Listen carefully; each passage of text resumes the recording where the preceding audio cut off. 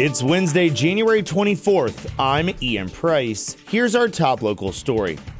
Roanoke County Police say a missing person from West Virginia was found safe at a hotel on 3rd Lane Road on Monday night.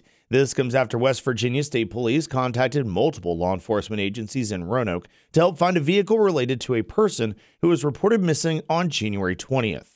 Roanoke City and Virginia State Police assisted during the search, and the vehicle was discovered at the hotel. The person's name has not been released. It's been talked about and been in the planning stages for years, and now it's about to happen. The Wasina Bridge will start coming down in May after more than 8 decades of service, outdated, and in need of a replacement cycle that might take 2 years. More from WFIR's G. Morano. Project manager Josephus Johnson-Caroma, who works for the city of Roanoke, says they know being without this bridge for around 2 years as it is torn down and then replaced will have a major impact. We've engaged the neighborhood groups here, and also we've engaged the businesses here, business owners here in Wasina, likewise, on Old Southwest, and talk about the project very early on the project. Since, 2018, we've been talking with them as we move through the study and the design of the project. The new Wasina Bridge will feature bike lanes, wider sidewalks, lookout seating, and improved lighting. Johnson-Caroma says the current bridge lacks safety features found in more modern structures. Wasina Bridge was built in 1939. It's 85 years old, and it has lived past its prime. And we have done several repairs on this bridge. And we've done several repairs, over and over again. It's about time for us to get a new bridge. And so we've been planning this for quite a long time now. The city will put signage out to inform motorists on the best ways to reach the businesses in the Wasina neighborhood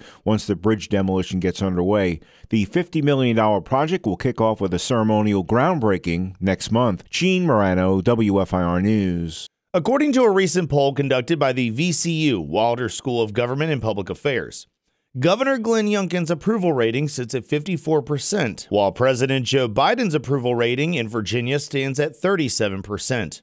If the election for president was being held today in Virginia and the candidates were Biden and Donald Trump, the poll shows 43% of respondents indicated they would vote for Biden and 40% would vote for Trump. The American Lung Association's annual State of Tobacco report shows Virginia could do more to curb use of harmful products. The report finds that last year was a mostly disappointing year for passage of tobacco prevention policies on the state and local level. Alex Casper is the American Lung Association's Director of Advocacy. We have a number of loopholes in our smoke-free air laws. Our tobacco taxes are one of the lowest in the nation. When you're looking at kind of all of the reports and all of the states overall, Virginia does tend to fall in that lower half. In 2023, only New York passed a significant cigarette tax increase. No state enacted comprehensive smoke-free air or flavored tobacco product laws in 2023. Casper says a licensing requirement would go a long way in Virginia. If you want to sell a tobacco product in Virginia, you do not need to have a license to do that.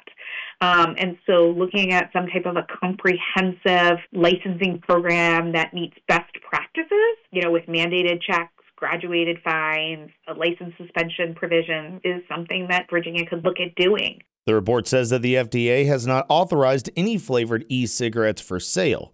Now it's asking the federal government to continue stepped-up enforcement efforts to remove illegal e-cigarettes from the market. Lynchburg residents called on city leaders to make changes after racist flyers were discovered on Christmas Eve. WFIR's Clark Palmer has that story. Members of Lynchburg City Council last night heard from residents who called for changes in the wake of racist flyers being found in parts of the Hill City on Christmas Eve. Robert Flood spoke to council about how he felt finding those flyers in his neighborhood, and he also advocated for certain improvements. If the lights was on where they seen these guys or whoever it was doing the street bill, could have made the police job a little easier when they looked at the camera. Flood says residents have voiced concern about broken street lights throughout the city. And when you see certain things on TV or see certain things, the camera's got the people right there, but you can reach out to them. Why can't we do it in a small town like Lynchburg? Flood believes that if leaders step up and address concerns, residents will feel much safer when they step outside and live their lives. Clark Palmer, WFIR News. That's the latest. Check back tomorrow for our next update. Ian Price, WFIR News.